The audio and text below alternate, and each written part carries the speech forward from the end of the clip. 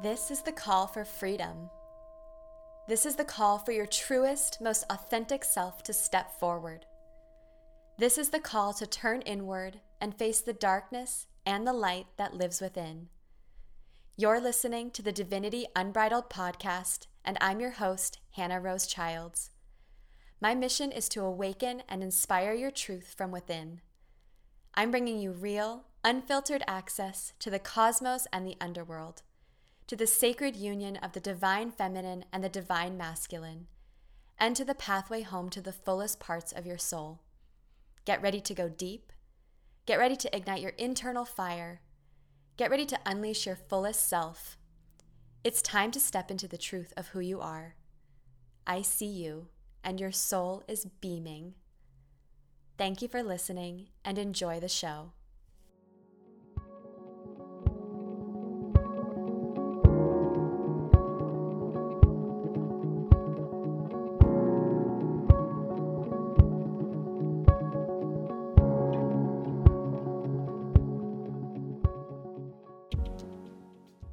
Welcome back to this week's episode of the Divinity Unbridled podcast. I'm your host, Hannah Rose Childs, and my guest today is very near and dear to my heart. She is my incredible coach who has supported me on this wild journey I have devoted myself to.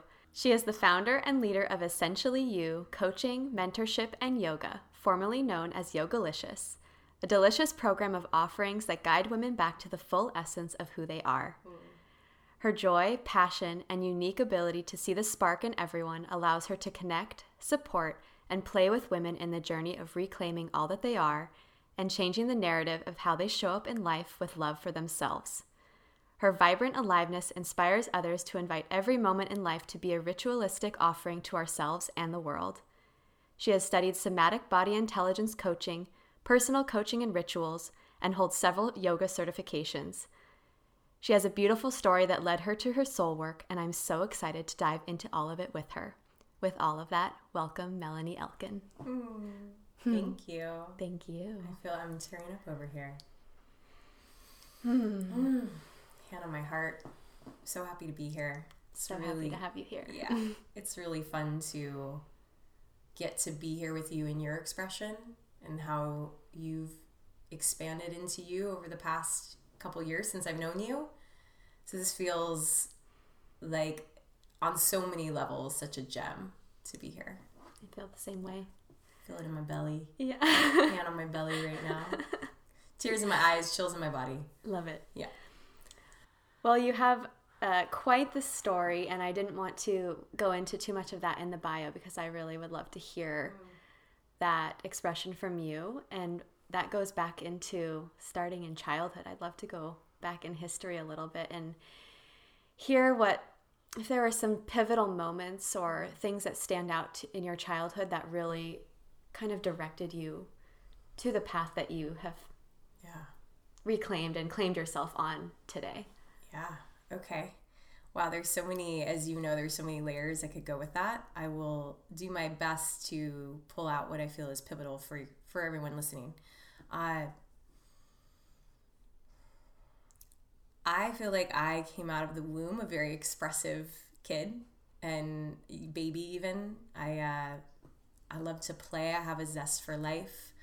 I've always, as far as my cognitive awareness, I've always experienced myself as a really sensitive person, someone that really could sense and feel pretty deeply. And I remember, though, getting cues in little subtle ways. And I love my parents. I'm just like, hand on my heart, yes.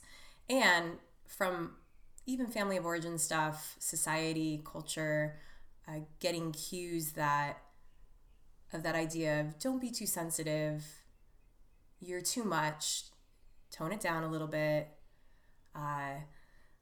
pause. So I feel like there was cues very early on of somehow something in me was not okay, that there was something wrong. There was the internal message that I felt, even if that wasn't said, that internal message of there is something wrong with you. And I also happen to have a body that is not necessarily fits into the one-size-fits-all societal standards. I'm much more of a luscious, curvy, delicious body in that way. And I really felt that very early on that my body was not okay either. That to be loved and really feel loved in the world and accepted and belonged and all that sort of thing, that I needed to have a body that looked a certain way, that I would look in the mirror at 5 and not see that. I've had my yummy cheeks and my luscious thighs, and there's a couple pivotal moments I remember. So on my journey to where we are today, I remember my parents putting me into a ballet class at 5, and I still have this very distinct memory, which is so random to me, that as a 5-year-old, I still can see myself in the ballet studio, looking in front of the mirror, and we had this dressing room that was also, there was a dressing room and there was a mirror in there, and there was a couple other girls that were getting dressed with me, and I was putting on my ballet tights, and I remember one of the girls in there commenting on how large my thighs were. And I don't think she did it in a way where she was trying to be nasty or mean or rude or anything. She was just like, hey, wow, you have big legs, or something like that. I'm now making this up of what exactly she said, but something in that capacity. And I feel like that, plus so many other cues I got from my grandma and my mom about food and body and having it to be a certain way, started to develop into an insecurity in myself, a sense of not feeling okay, and I'm taking a breath, like not feeling like I could fully be myself. And so that led into moving from a very expressive kid, as I would do little theater performances on the fireplace with my musical theater, and very expressive. I'm very large and big in my energy. I went from that to starting to become more shy and reserved, and I can feel warmth in my body as I say that, and feeling like I started to hide, really. And that led to an eventual first bout of anorexia when I was very young, when I was about 11, 12 years old. And then that I recovered, and for those of you that are listening, I'm doing air quotes. I recovered. I got the best treatment that I could get at that time as a 12-year-old mind, to try to understand why the eating disorder developed in the first place, because it's never about the food. It's never really about that. It's about something deeper. I felt like I could function then from about 12 to 18. Then I went to college at UCSB, and I was 17 years old, left home for the very first time, an only child. And I come into the land of, I'll just be real with you, of the beautiful people in my perception of, and that I wasn't somehow part of that. That again, it hit up on all those things of, I don't belong, I have really deep feelings and no one else is talking about those. I feel like I don't see myself. There wasn't a lot of diversity in that sense of body shapes and sizes. I didn't really see myself in a lot of the world around me. And so it hit on all those pieces again of, I don't belong, I'm not good enough, I'm too much.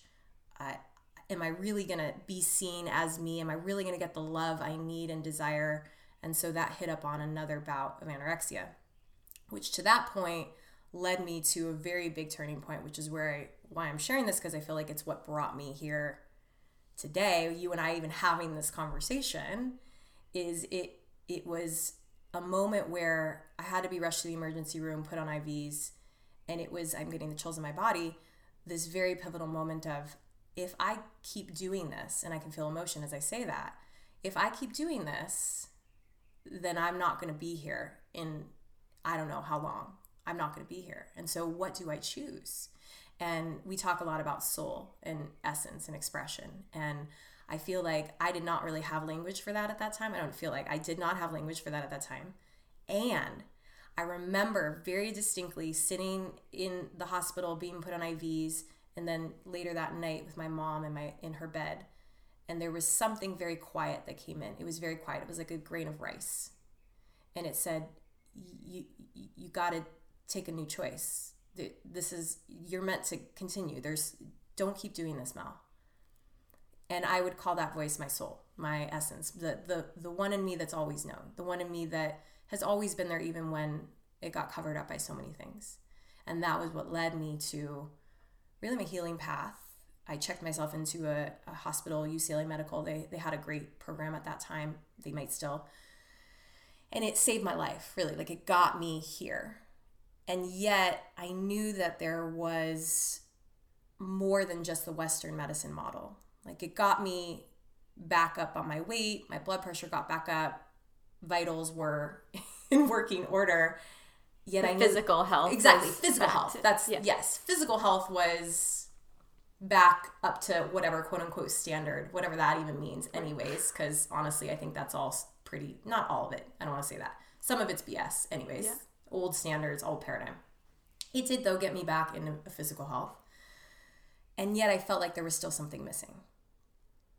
And to me, that missing piece, even through all the therapy and all the work I had done, and I mean I've been in therapy since I was 12, I felt like I hadn't really still quite gotten to the core of why. Why did it come out? Why did my misalignment with self? Why did my denial of self? Why did my abandonment of self? Because really that's what a lot of that was. Why did it come out in the food? What was the deeper piece of that? And to sum it up, because we could be here for another 5 hours. Very happily. Yes, very happily, which I feel stoked about, is through then finding yoga as a big pivotal turning point. And my coach in North Carolina now, she lived at New York at the time, finding ritual and women's embodiment practices, and then finding my mentors on the path of body intelligence and really learning how to get in my body and so many other things. And then also I've been doing some amazing healing work over the past year to get to those last little like chunky nuggets layers. The core of it was why all that came up was, and so much denial, abandonment of self, was this questioning of, do I even exist? And feeling like I had to prove my existence. The existence of me as a soul, not just as a human, although humanity is part of that too. So that, I mean, yes, it was about control. Yes, it was about not being seen and feeling like I needed to be loved. Yes, it was about all those pieces, feeling too much, not good enough. Yes, those were definitely underneath the layers. At the core of it, though, I feel like I've gotten to more. And who knows, maybe there's more. And I feel, though, this is like the juicy center of the donut. I love food, so we can talk about food metaphors. Is this like I this feeling of that I had to prove my existence, that just me being me was somehow not okay and not enough. And so that's where we've gotten today. And I'm because I get to work with you, and I feel so grateful and blessed that how we're talking now is how I talk when I'm in my car, is how I talk with my boyfriend, is how I am with my clients. To me, it's about really living from my true nature wherever I am. And I'm super passionate about guiding women into their full expression, and not just through their voice, through their acknowledgement that there is a self, that their acknowledgement of their unique creative expression that is meant to thrive in and through their bodies, and in and through their expression in the world, through the voice of their body, through the voice of their soul, through the voice of their physical talking expression. So I'm happy to go on more questions. I could keep definitely talking more about it, but I feel like I'll pause there for now. Well, I'd love to talk more about that abandonment of self, because I feel like in my experience, for me, we have a different call, different story, and yet that is a commonality that you and I share. And I think it's something that so many people experience, whether they're conscious of it or not. It's that I'm not okay how I am, and so I'm going to leave myself, and I'm going to, in quotes, be something else that is more accepted, that is more aligned with what other people want me to be or want me to say or do. And we don't realize that when we do that, it's telling our own self even deeper that we are not enough. Absolutely. And how there's so many layers, and it's not a one size fits all process. So what are some questions that we can ask ourselves, or things that people can start to notice in themselves to see where are we leaving ourselves? Where are we showing up for ourselves? And where do those lines get blurred and crossed? Yeah. That's a great question. I'm going to just sit with that for a moment, because I feel like there's like such a juicy layered cake. Well, I can share some of what I've noticed in myself and then with others. First, of what are some of the signs and symptoms of abandonment of self, so that whoever's listening right now, yay, come into our journey. Please join us. Please join us, yes. Whoever's listening and you're listening, just ways to start to get curious about that. And something I want to say to the listener, whoever's listening to us right now, is as I'm sharing some of these pieces, to really bring it in from a perspective of getting curious about rather than making judgment of. Because that's actually right there one sign and symptom. One sign and symptom to me of leaving myself and what I've seen historically over the decade that I've been doing this work is judging the self. Intense judgment, criticism, terrible words, and being hard on ourselves. And we do that in so many ways. In so many ways. A lot of times I found, for me personally, for so many years, it felt like more of something that it was a battle inside myself. It wasn't as much I said it out loud. It was such an internal piece where one sign and symptom to me of abandoning self was that I'd have a conversation or connection with someone, and then I'd go home and I'd ruminate on it, and I'd question myself, and I'd doubt myself, and I'd say, oh, I should have said that, or I should have said, and it's like, and then in that moment, I'm actually not even present to myself. I'm not even there. It's almost like we said leaving yourself, but it's almost like you exit your own being, your own essence, and you're looking at yourself from an outsider view, totally separate from absolutely your own being. Absolutely. And also this feeling for me of it's not even me talking anymore, like the me that is me. Because I really believe, like, my fierce belief is that, and I don't just say belief in my head, in my body, my hands, my heart right now, is that no essential part of ourselves would say, you're an asshole. I hope that I can cuss on this. Yeah, you okay, can. Great. You can say whatever you want. We have no rules here. Great. I really feel in my heart, in my being, in my blood, in my pulse, that no essential part of us would say these nasty things. They're usually things we've heard over time, conditions, ideas, little kid scripts that came in very early on that said, oh, when I did that thing, that's the response I got, so it must be that. And then there wasn't any mirroring that said otherwise. There wasn't a parent or someone to say, no, baby, that's doesn't mean that about you. So I feel like the abandonment of self, signs and symptoms of that, intense judgment, false self coming in, almost taking over in a sense, or covering up the essential wisdom. How that looks can be very different for lots of people. For me, it has felt like a constriction, hard to breathe, foggy. I feel more entrapped. There's a sense of containment. Mm-hmm. I can feel I'm abandoning self when there's some part of me that's containing myself. There's a difference to me between using my energy and moving in a particular direction, and I don't need to be completely off my rocker either, and where I feel like there's a sense of constraint or containment, I feel like is a way that we abandon ourselves. I think a way we abandon ourselves can also look like along the lines of judgment and criticism of that intense fear belief that says, I'm not enough, I'm not doing enough. It can show up as overworking, over-busifying. I like that word. I don't know if it's even English. We like dictionary. To make up a lot of words when we're together. Over-busifying, saying yes when you really mean no. That's a big one. I get the chills. I see that a lot. And it's still an edge for me. I would say majority of my life, I am very clear about what I really have a yes to and what I have a no to on both ends of it, to say yes to the things I also really love.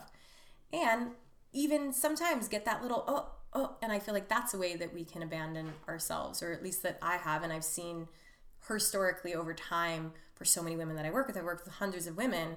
That is a big one of abandonment of self. It's a people pleaser. People pleaser, perfectionist, getting out of sync with your cycles and your rhythms, meaning feeling like there's a story there that says, and maybe you can relate if you're listening, the story that says, I have to always be on. I have to keep going in order to whatever, fill in the blank, in order to be good, in order to get it done, in order to be loved, in order to, et cetera, et cetera. And that was a very clear way that I feel I abandon myself, and I see so many women doing so. And I'm using the word women, but really it's people.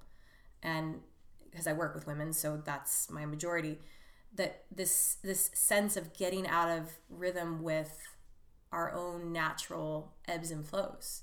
Just like nature, there's winter. Winter is required and needed. I don't know very many people that would walk outside. Well, maybe, it's like, oh, it's a bummer, it's cold in Santa Barbara. Okay, yes. Like, ooh, we're not going to 55 and chilly. Exactly. And most of the time, I make up that you're not going to walk out and go to the tree and say, why are you hibernating? It's time to grow. Yeah.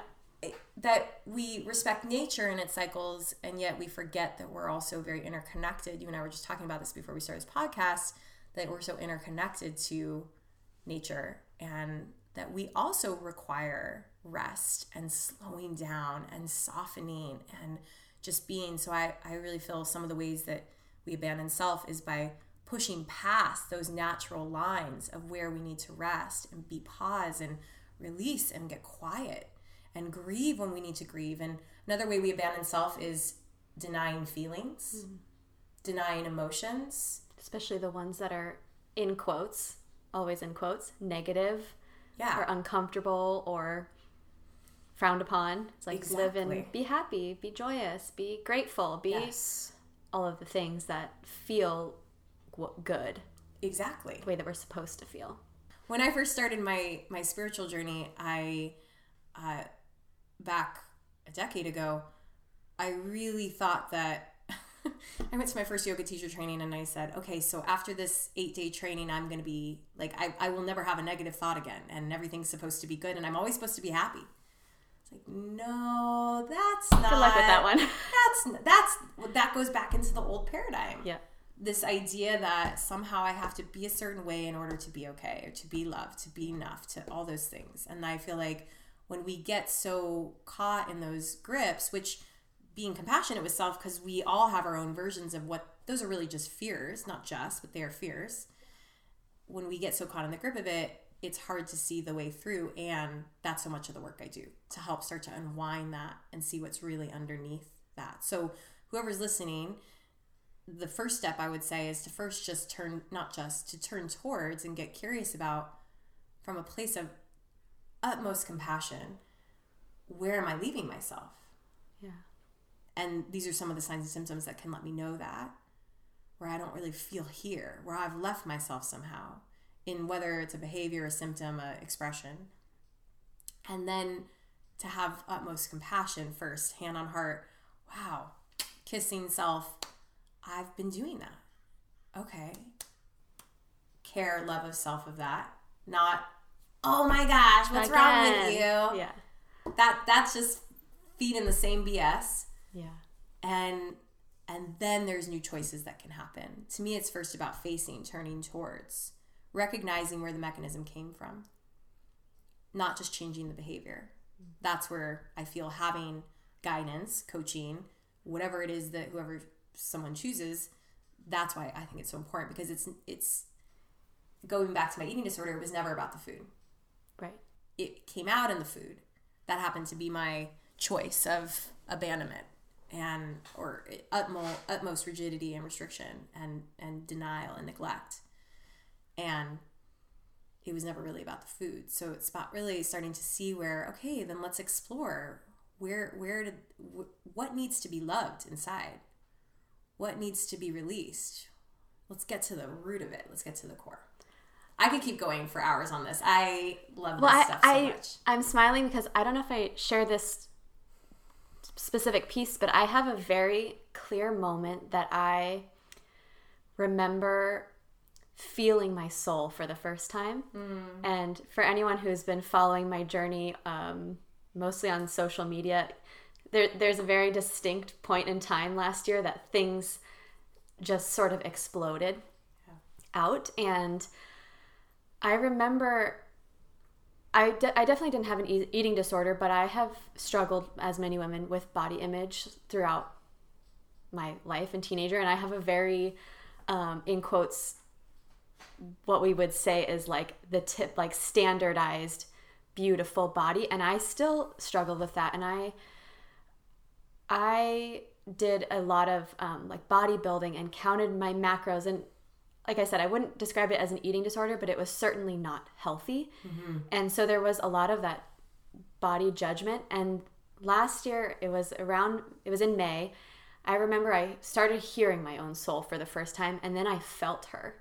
And I felt her in my body, and I felt the expansion of her essence around my body.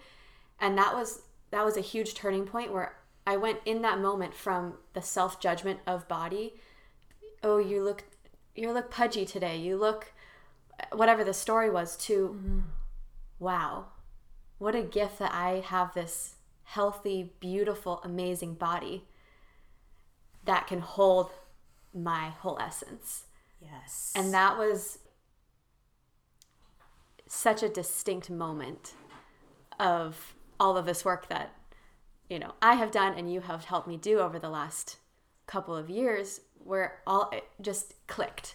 Yes. It was like, oh, here are all of the ways that I have been leaving my soul by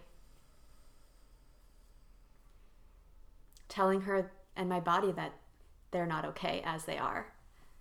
Exactly. And so my wish is that everyone can have some moment where they can really feel, not just in their head, not just, of course I'm okay, I'm loved and I love myself and I'm beautiful. Yeah. But really to feel it in the deepest, truest parts. Exactly. And I think that goes into, you and I talk a lot about self-love. It's Valentine's week.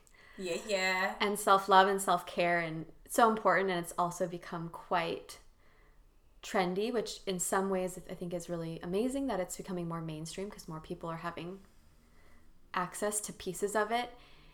And I find myself struggling with it sometimes because it does live so much on the surface in that mainstream area. So I'd love to talk about, like, what does self-love mean to you? What is self-care? What is soul care? Yeah. And how do you support women in nurturing that for themselves? Mm-hmm. Okay, this is my catnip. We've talked. You and I have connected quite a bit about this piece, and I want to reflect first. For those of you that are not here present with us, which is everyone, other than you are present with us as you're hearing this. You were touching your body and really feeling that it wasn't just a concept. You were feeling your body.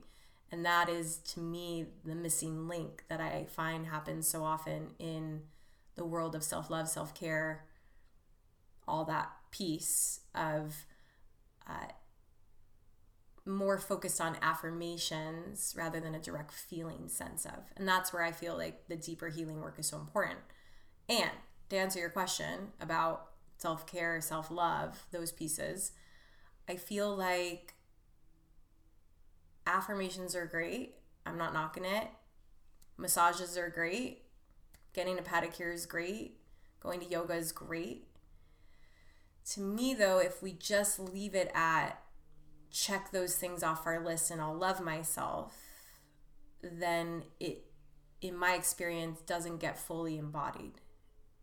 As what is mean doesn't get the what that doesn't get fully embodied is then the real felt direct experience of self-love, self-care. To me, self-love and self-care is an ongoing practice that's happening moment to moment to moment. It's happening right now as you and I are connecting.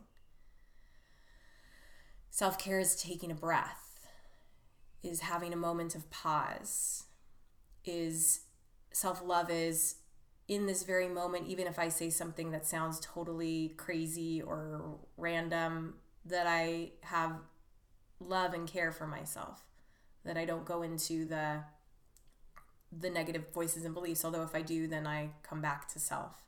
Self-love, self-care to me is happening all the time. And one of the things I coach out really with my private clients, my circles, my retreats, is that it is important to have a practice, Because if we don't have a practice, then we're just continuing to go in the loop of the autopilot and the going, and we're not creating space to get present to ourselves and to be with ourselves. To me, the practices are important. Having a morning practice, or if that doesn't work for you, an evening practice or an afternoon practice, something that creates... Or if you're me, you have a 5 time a day practice because you can't get through the day without it. Exactly. Yeah, so there's a range of it. And so it's important to have a practice because we live in a world where, in my experience, we live in a culture where there's a lot of doing and a lot of, we were just talking about this a few minutes ago, a lot of fast-pacedness. So we do need space and time to pause. But to me, self-love then and self-care is about creating that space, number one. So whatever you then do in that space is you get to create that. There isn't one utmost thing that says, if I do this, then I will care for myself. If I do this, then I will love myself. To me, it's about, first and foremost, creating a space even. And not just any space, a space to care for yourself, to listen to yourself, to be with yourself from a place of, wow, I'm a magnificent animal. Wow. And have that space. Then to me, that is a doorway and a pathway into that ongoing practice. It doesn't just end there. Right. Well, to me, it's like, to me, it's, in my deepening of it, it's a devotion to self. Exactly. Which can't happen without that space. Yes. Whatever I use the space for, it's a devotion to not just not abandoning, but to opening and to showing up for myself. Exactly. In whatever she needs in every single moment. Snap it out. Aho. Yes. Yes, yes, yes. 100%. Yes, it is, to me, at the core of self-care, self-love. It's about going back to the abandonment piece, turning towards yourself no matter what. And it is important to have, like I said, important to have space and practice. Because if we just keep going in the rhythm of the daily, and then I'm going to get the kids, and then I'm going to go, we don't have then a space to really listen. But then to me, it cannot end there. Well, it could. And I feel like so often that's where it ends for most people, which there's no judgment there. That's what I think we're being taught, and consumerism is showing us in so many ways. And yet I feel like, no, then self-care is when I'm in the car and I have a moment of panic because something's happening around me or there's traffic and I just want to get home and I take a breath. Or self-care is when I'm feeling disconnected from my partner, and self-love is too. I'm going hand in hand with both these terms. Self-care, self-love is also when I'm having a moment of disconnect from my partner, and rather than turning away from myself and him, I turn towards and I express and I say, hey, I'm feeling disconnected. Self-care, self-love is in feeling like there's so much overwhelm in a moment of, I feel like there's so many things, I'm in the busy, if that's what I get caught in, I meaning you, anyone listening, and to say, no, I'm going to pause now. I'm going to stop. But we do need to create a space to be able to learn how to listen to those cues. Right, you can't hear them when it's you're in the high pace, fast-paced all the time society of all the things we have to do and get done. So that's why I feel it's so of value to have a self-care, we call soul care practice, to have a place where we start to really learn those body cues of what is in alignment and what's not, of how to care for self and really be with self no matter where we are. And that, to me, then, is what carries forth every day, all day long. I'm actually sending out a self-care blog this week that I wrote a year ago, a self-love one.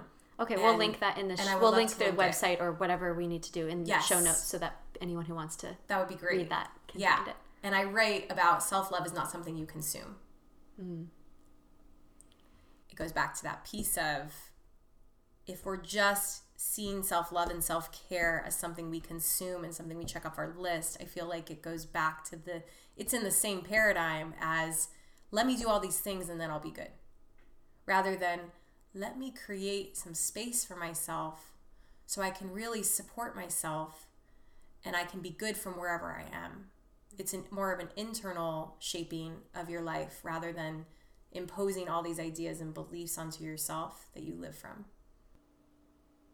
Yeah, and that goes, that feels true to me for men and women. 100%. And as women, we have learned to live a particular way that is not really in alignment with the feminine flow. And you and I talk a lot about that, especially because, like, in the work that we do together, because I have these 2 businesses that have a lot of things that have to get done. And how do I create space? Like the last 5 weeks I just took off for just like to be still. I would have never, ever thought that I could do that. And what are some sort of entry points to connecting back? Because there's so much noise about connect to the moon, connect to the seasons, connect to your moon cycle, all of these pieces. And sometimes that's just adding more things to the list to study, to check off. Agree. So what are some kind of entry points to create the space and then start to nurture that feminine, sensual, curious fluidity that is really the essence of who we are, so that it can support us in our lives? Love it. That's a great question. I would also love if we can link. I wrote another article, whatever you want to call it, blog at the beginning of the year around New Year's resolutions and how I don't buy into that. And I talk a lot actually about how do I even then create a space for myself, because I don't want to go from a place of the old paradigm and I have to and I should and all those sort of things. And I also though know I need to. And so how do I do that in a feminine, loving, caring, kind, intuitive way? Yeah. I'll speak on the call. I'll speak on I'll riff on this a bit right now. And then whoever's interested if we can link it, yes, for sure. They can read this. My first toss, and when I say toss, I mean toss in a ball suggestion. My first toss would be first coming back to how do I want to feel? So take out all the forms, the meditation, the yoga, what should I do, all that stuff. Come connect to how do I want to feel? I want to feel free. I want to feel ease. I want to feel connected. I want to feel happy. I want to feel intuitive, sensitive, whatever it is, how you want to feel. That to me is the foundation. That's a pathway that, as you ask, like that's a doorway to me. That's a gateway in. And then from how I want to feel, it is good to, and this is where I think having support is helpful because sometimes we can't see our blind spots. Then it's good to look at, okay, so what are some of the stories that I tell myself that may be conditions to feeling that way? So to first get curious, to then get curious about, okay. And then to look at them, if you're going to do this on your own, you could just go, there's that story that says, no, but everyone's needs are more important than mine. Or I have to check all these things off before I can feel. I hear that one a lot. When I get there, then I can. Once I finish all of these things, then I'll have space. And let me tell you, sisters or brothers or whoever, people who's listening, there's always going to be more. So it's good to name and call out. Oftentimes we don't sit there and do that. We just think there's something wrong with us because we're not creating space. No, there's nothing wrong with you because you didn't create space. There's usually a deeper mechanism that is working there that is not allowing, that then you're not allowing yourself to create the space. So I feel it's good to acknowledge and turn towards, okay, what stories am I telling myself about this feeling? What conditions and limits have I put on me feeling free or me feeling connected? Then from there, if I were to work with a client, we would work through some of those limitations and beliefs and that sort of thing. And I feel like just naming them in and of itself is a powerful practice. Then from there to get curious of, okay, so knowing how I want to feel and knowing what can get in the way of that or cover that up. Okay, I'm aware of that. I turn toward that as I breathe. What do I really want? To then ask yourself that question. I've had hundreds of phone calls with women when they're first initially wanting to start working with me in some way. And they're wanting to work with me because there's some part of them that feels a longing and something's missing and they want that connection to themselves. And I will ask on that call, what do you want? And that question tends to be the hardest question for people to answer. I find that is because, at least for me, I wasn't often asked I'm not just talking about what do you want? You want a car, you want money in the bank, all those sort of things. Those are great. The deeper want, we're often not asked and connected to in society from that place of that deeper longing. And I'm pointing to my belly button because it's that very sense of self core thing. So I would say for anyone that's listening to ask yourself from your belly, from your heart, what do I really want? What is going to support me truly in feeling free? And then letting the practice come from that place. Rather than, I'm going to meditate so I can feel happy. It's, I want to feel happy and free. What gets in the way of that? And then asking, clear on that, then asking, okay, well then what do I really want? What's going to support really my feeling of that? Okay, yes, I like the idea of sitting and pausing, or I'm going to go for a nature walk, or I'm going to go to the beach and let the waves influence me and support me, or I'm going to go brush my hair because that feels really luxurious to have a touch, or I'm going to lay in a bath, or then the practices themselves can develop. I feel like the practices themselves are the easiest thing. Right. And I'm not trying to minimize or say anything. Sometimes that's actually the hardest thing for people to just get to. But I feel like the idea of what we could do is the easiest thing. It's the things that get in the way of getting there. Yeah, and as you're talking, like, I can feel my whole being lighting up because it takes a lot of courage to ask yourself what you really want and to follow the breadcrumbs. Like, for my practice, you ask that we see each other every couple of weeks, and you have a form that we fill out before we come, just so we're in connection a lot more, but just so we can almost like name some of the things that are happening. And you always ask, what are the 3 things that you most want?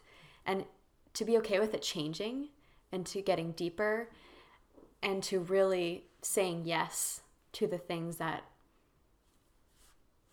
we really want, because sometimes they are not in alignment with what we think we should want or what the way that our life is set up or as it is. They can be kind of scary to turn towards not just what we want, but what we feel as we get deeper into these pieces. Yes. I love that you just spoke that, and I can feel you so beautifully feeling yourself in that. It is that shift of I'm an internal resource. I'm sourcing from within. I'm allowing the form to come from my internal resource, my internal knowing. And it's very courageous to follow that. Very courageous. And that the practice can shift and evolve as you shift and evolve. Right. That it's, yes, I could say a lot more. Yeah, and I think what you were saying about the internal wisdom, and it's something that I feel like your teaching and the way that you coach is really, it's not from an outsider in, I'm seeing this happening in you and I think you should do X, Y, Z, or here's my opinions. It's okay, so what are you noticing in yourself? What is that bringing up? What are all the things that are coming out from the inside? And then what is the wisdom that's living inside of you? And I think that is, from my perspective, just as a whole, where we're going to start to see a real shift in the way that we are taught, the way that we show up in the world, the way the world hopefully shows up for us, is that we are all our own teachers and our own guides, and that having someone who can hold a container and support us is really, really beneficial. Yes. And that all of it yes, truly, truly lives in us, and we're all going to have different things that we have to peel back and face and turn towards, but at the core, we are all our own teachers. Absolutely. Yes, I'm so glad you said that, because that's my mission, is that I believe anyone that comes into my door, and when I say door, I mean, anyone that comes to work with me or has that desire, that they're already whole, capable, and complete. So when you walked in, when we connected 2 years ago, already whole, capable, and complete. And my vision is that as a holder, like you said, as a guide, because we do need someone to help shine the light, to help hold, to like the midwife, the doula. We need that support to birth. Yeah, and to hold your hand when you're facing something that is really uncomfortable. Exactly.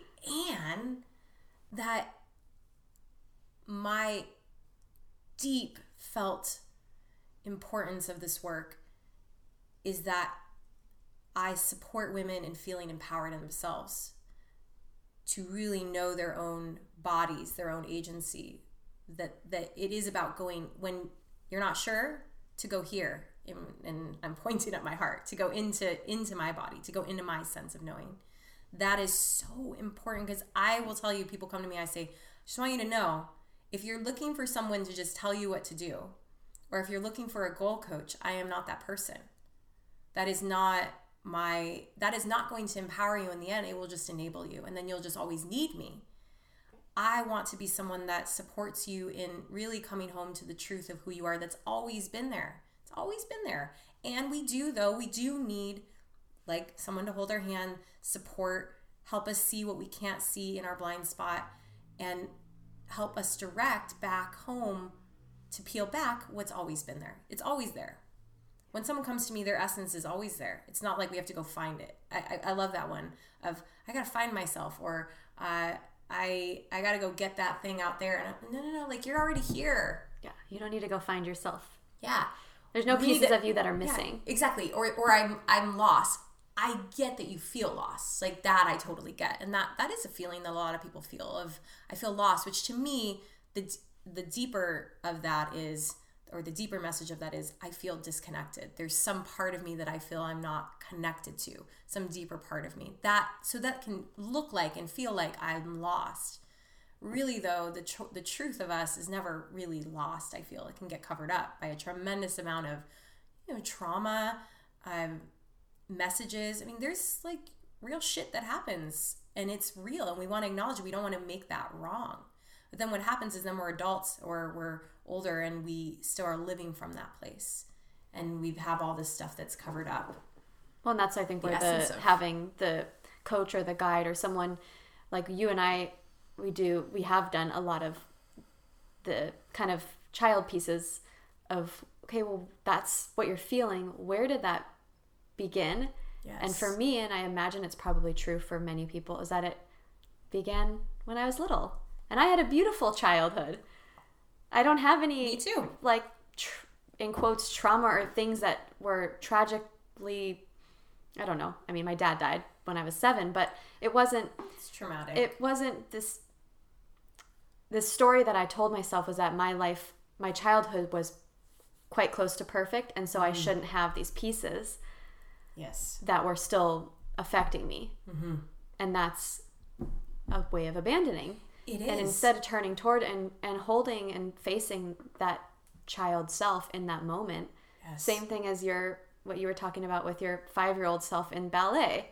Yeah. It's like that could have been nothing, and it's a clear moment in time that shifted something. And we don't often, I think you're very clear about what that was, but I think a lot of us don't know. Yeah. We don't remember. Exactly. And the cool thing is, and we've talked about this, is that we don't even need to remember in order to heal it, in order to shift it. Because it's so much of it. That's why I love the body somatic work, which means getting in and through the body. I feel like that's why I love that so much, is because we can move it through our body and we don't even have to understand it. Right. And if we need to understand anything, we will. And there can be clarity is healing too. And we don't have to remember in order to heal. Right. And I love what you just said too. I was just texting with a client over last week, and she's been doing such amazing work similar to you and just all my clients in coming home to herself and really feeling that connection. And she also had a really great childhood and nothing to really like big events in that happening. And if you have had big events, that's also something to honor and acknowledge. I don't want to make that light of that, but I think a lot of people won't step into this work because they think they haven't had something significant to. Right. and or like that I shouldn't be feeling. Her text me was like, I'm having that voice that says like I shouldn't even say any of this stuff because I really actually I got what I needed, like my needs were met. It's like, yes, and you're not making light of anyone that has had that. You're acknowledging that that's big and important, but also you get to have your experience too. Right. It's not a comparison. It's not. It's like in any form. Of it. Yeah. Yes. And you know me, and I feel like it's important to say this, the way that I really work is each individual is uniquely coming into my room or connecting on Zoom or whatever we're up to. And the way I work with you, maybe I'll bring in similar practices, yet there's a unique herstory that is there that we're working with. It's not just this cookie cutter, everybody is the same, da da da da da. We all have our own unique story and what got us to this place we're at. We thank ourselves because we got ourselves here, and then we can make new choices. Yeah, and it's a real opportunity to be able to have the space that we are creating. I feel like as the world begins to wake up a little bit more to what's living inside of us, and waking up means something different to everyone, but it really, to me, it's waking up to our internal, our own wisdom, our own being, our own knowing, and following it, having the courage to follow it. Yes, because it's one thing to wake up to it, and then it's another to actually take the action in it. Right. And that can be, like you said earlier, and we've talked about the breadcrumbs, that can be breadcrumb by breadcrumb by breadcrumb by breadcrumb. And if we go back to your question about self-love, to me, everything we're saying right now, that's an expression of self-love. Yeah, and honoring that we're never going to just arrive into a state of self-love. It's an ongoing practice and deepening, and yes, for me, like I said, devotion to self. Exactly. I'm kissing besos in the air. Yes. Bella, bella. I feel like I'm in Italy. I'm channeling Italy. Let's go back. Yes, please. Well, I am so grateful for you. You came into my life at a very pivotal time for me, and it was so divinely choreographed. I know we both felt it just in that moment, and I'm so grateful for you, for the work you're doing with me, for other women, and for anyone who's listening who wants to connect with you, because you do groups, you do privates, you do retreats, you have some other offerings coming up that haven't quite been announced yet. So where can people find you and connect with you and hear and learn about all your offerings? Thanks for asking. Well, first, as we're starting to wrap up, I want to say it's similar to how we started our talk today, our conversation. I feel teared up over here. So beautiful for me to get to witness you sharing with all these beautiful people that get to hear us, and you following the courage to start Divinity Unbridled and allow your soul to guide. It's really cool to be witness to you and get to sit here and have this conversation. Because now all these beautiful people that are listening get to receive you and me and whoever you call into your field of possibilities and play. So thank you for having me. Thank you. Yeah. And as far as people finding out about me, I do private programs. As you know, you work with me as a private client. I have a 6-month group that I lead once a year that starts again in November of 2020. I have an Ojai retreat that is amazing and delicious and wonderful that's coming up in July of this year, so July 30th through August 2nd, 2020. And that's a really lovely entry point if someone is sort of curious but not quite sure that what they're looking for. It's an amazing kind of dip your toe in the pool. Exactly. It's a 4-day, 3-night retreat, lodging, private chef, and I take whoever is in the circle that comes in. It's a beautiful, intimate group of about max 22 people, and the retreat, the theme is This Is Me and nourishing your self-expression. So it's a pathway, it's a journey home to a lot of what we talked about today. A lot of those pieces of how to take the idea and the concepts of self-love, self-care, being ourselves, being true to ourselves, our true nature, and really bring it into a felt sense of what that actually means for you. So that's a possibility that people could come into. I would love it if you want to join. And so the best way to connect with me would be to email me, and I love to set up conversations with people if someone's interested in connecting more and seeing what's possible. I offer a no strings attached call, 45 minutes to an hour, somewhere in that range. It's not a coaching call because we don't have an agreement yet of coaching. But what it is a conversation of really seeing where you're at currently at the moment, what's not working so well, what it is you really want, that question that we talked about. And it's okay if you don't know what you want. You don't have to know what you want in order to have a conversation, because sometimes it's, I don't know what I want, but the vision is I want to know what I want. I want to know that. That's a lot of times what comes through. And then I can share more directly of what I see as being possible for you if you are interested in connecting more with me.